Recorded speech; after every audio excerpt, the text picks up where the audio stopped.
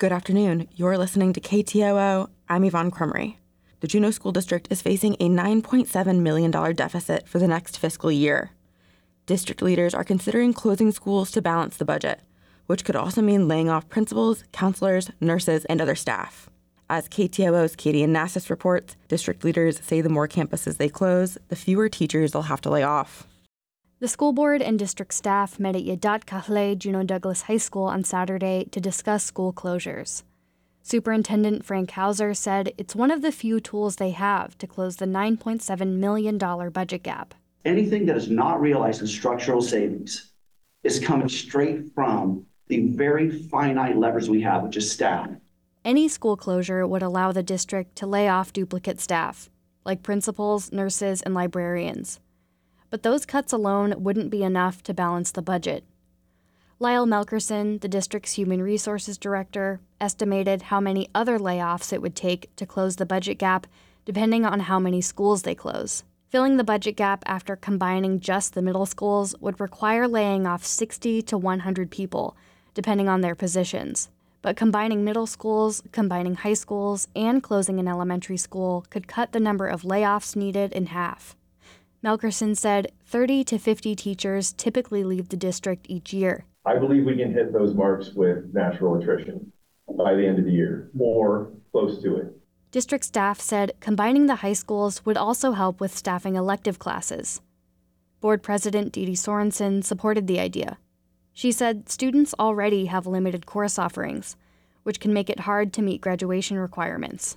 I don't think we have 2 comprehensive high schools right now. I think we have 2 high schools that are grossly understaffed. We are relying on online, a whole range of online courses to provide electives to students who should be able to get those electives in an in-person class.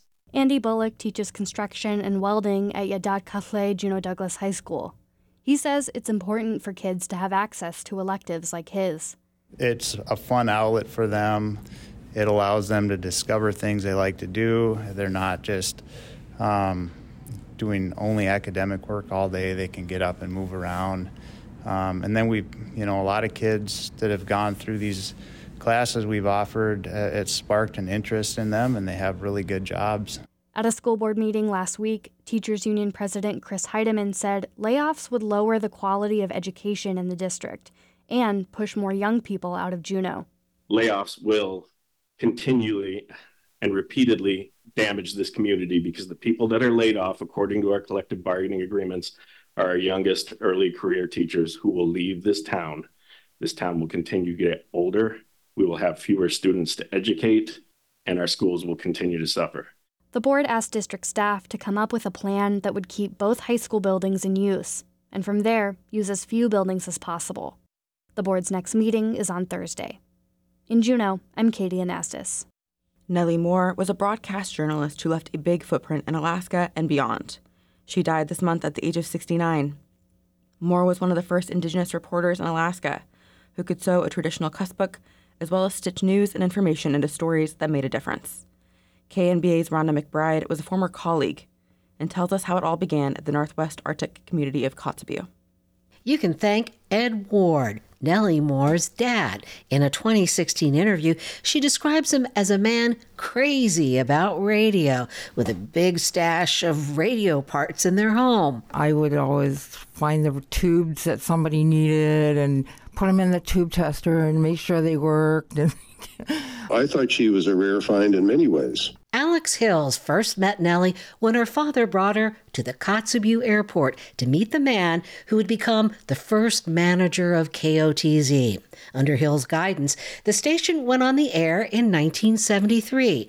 Nellie was barely out of high school when Hills hired her to be the station's first news director. Effervescent young daughter, Nellie Ward. But then she was just a young 19-year-old Kind of spunky, actually.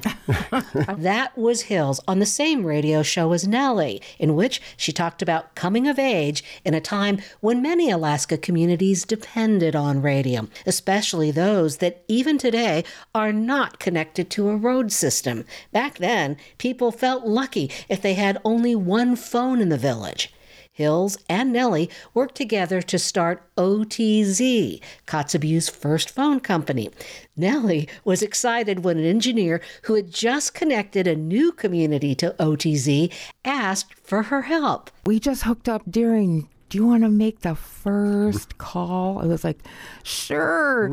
So I called this lady in Deering. She's my aunt. She said, where are you? I'm at Mom's. And she's like, how are you calling me?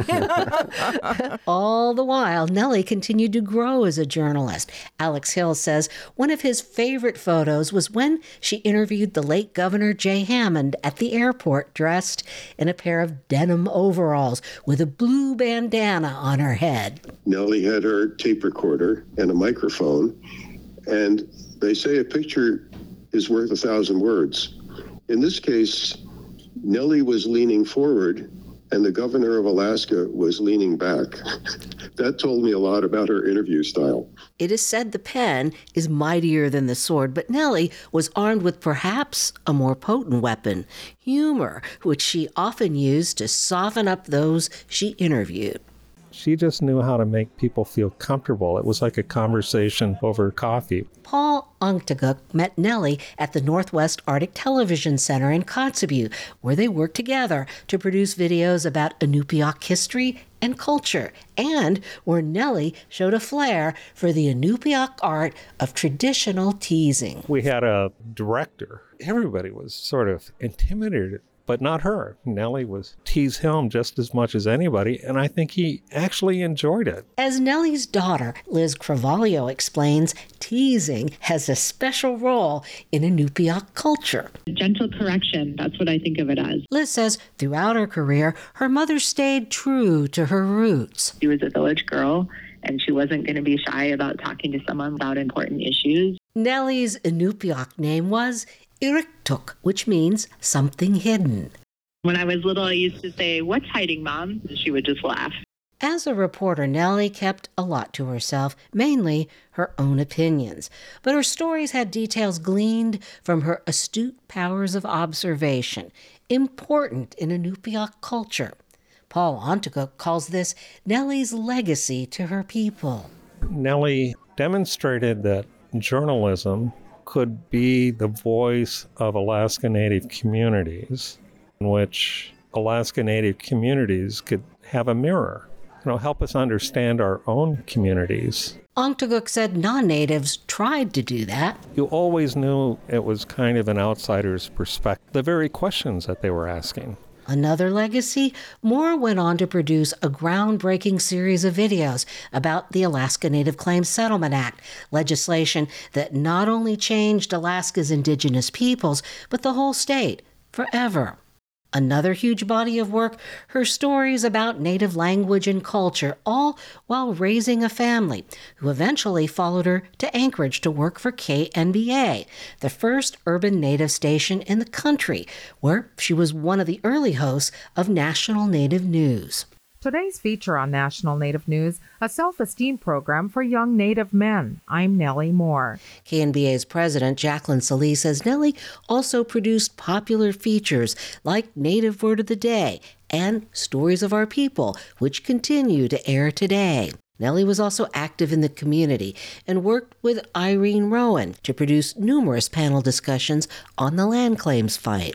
She just brought inspiration whenever she came on the air. She was just amazing. Rowan, with help from Nellie, founded the Alaska Native Media Group, formed to recruit young natives into the communications field. Nellie had already been a longtime mentor to many, including Sharon McConnell, a TV anchor she recruited to host a national talk show on Native health. To have that many natives working in communications at the same time in one room, it was just phenomenal. McConnell says Nellie was the newsroom's mother hen. She was kind of a leader in her own way.